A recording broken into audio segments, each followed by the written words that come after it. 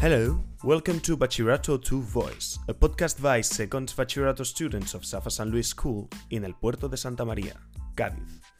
In each episode, we students express ourselves on topics of our interests in our own way. This podcast is a school task for subject English as a second language, and our teacher is Miguel Armillas. We hope you like it.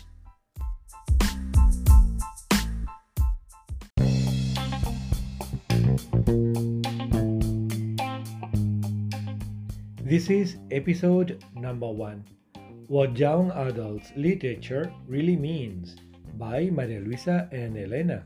I hope you like it.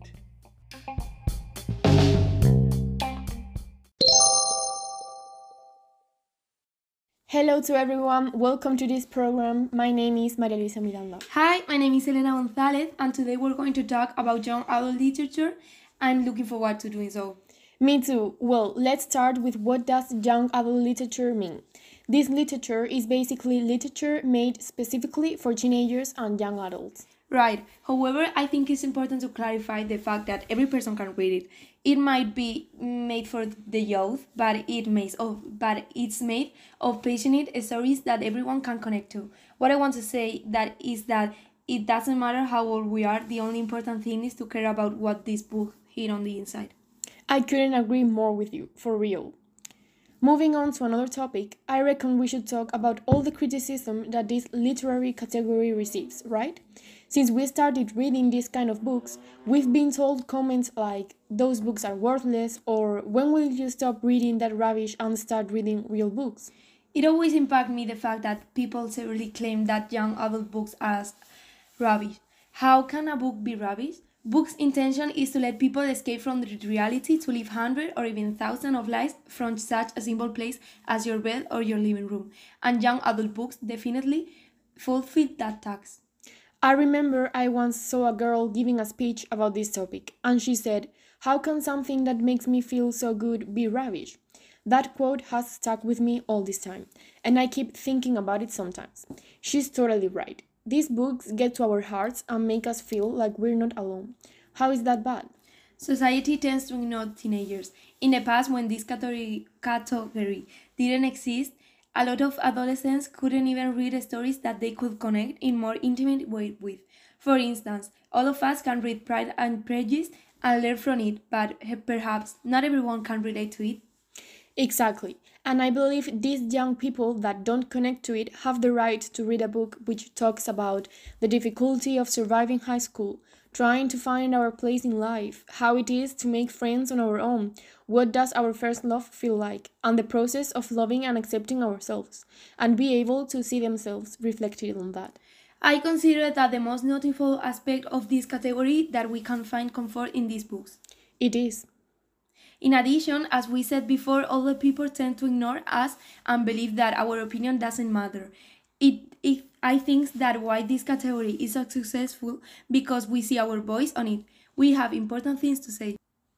Moreover, currently, youth literature is highly undervalued, which makes no sense since it has a big impact on society and especially in adolescence. You're right. During adolescence, fiction literature plays an important role in the ego construction. Young people might find issues regarding their own affections, feelings, problems, and sexuality in the solitude of reading. That is true. As a result of reading since I was a child, I have developed the ability to see problems from a more critical point of view. This has helped me cope with stressful situations on a daily basis. Reading helps us to improve our spelling and grammar, and also our vocabulary is richer than the vocabulary of someone who doesn't read. When I feel stressed, sad, or overwhelmed by my problems, I just pick a book and start reading. Doing this, you forget all your worries. Your mind is transported to a totally new and different place where worries and problems don't play a big role. Also, since I read young adult books, my imagination has improved. Reading helps us in many areas. For example, when you read a book, you become more empathetic, as you suffer the problems of the main character. According to Emily Texidor, reading is the only instrument that the brain has to progress. It gives us the food that makes the brain live. Exercising the mind through reading promotes concentration. And the activity of reading, which the brain carries out so naturally, has repercussions on intellectual development.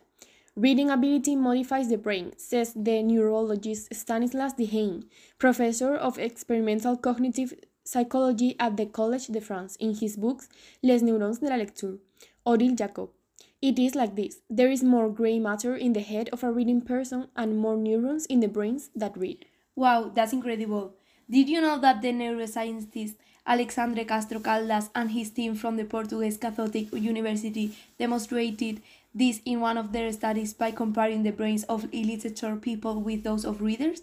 It was verified that illiterate people hear worse.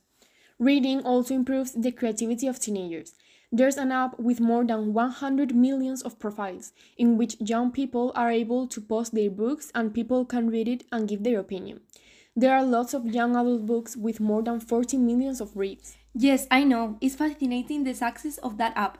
This app is so big that it even has its own prices, the Wattys. Now, many books that were previously published on Wattpad can now be found on paper in many bookstores, like Culpables of Mercedes Ron and Boulevard of Flor María Salvador. Just yesterday, I saw the new Netflix movie Through My Window. This is an adaptation of Ariana Godoy's book, which is on Wattpad and in bookstores. Did you know that that Spanish book is going to be published on English? Wow, that's amazing! Actually, it is very difficult for a Spanish book to be published in English, because the English market there is very complete and they do not need to translate books from other languages to be successful. It is incredible how young literature is advancing. I will dare to say that this is one of the most powerful currently. I think the same. You only need to look at the bestseller list and the exorbitant number of followers of young adult literature to realize. This literature moves masses of people. For example, at the Madrid Book Fair, the basis stand are those of young authors signing copies. Also, now due to COVID, the book signings are controlled with a number of tickets. The other day, there was a book signed of Antes de Diciembre, written by Joana Marcus, an author of young adult literature. Well, the tickets were not available for more than 5 minutes. They sold out instantly. This is proof that children's literature is not nonsense, and that is very important. Exactly. Well, that's all for today. Thank you so much for listening to us. Yes, thank you. Goodbye. Bye.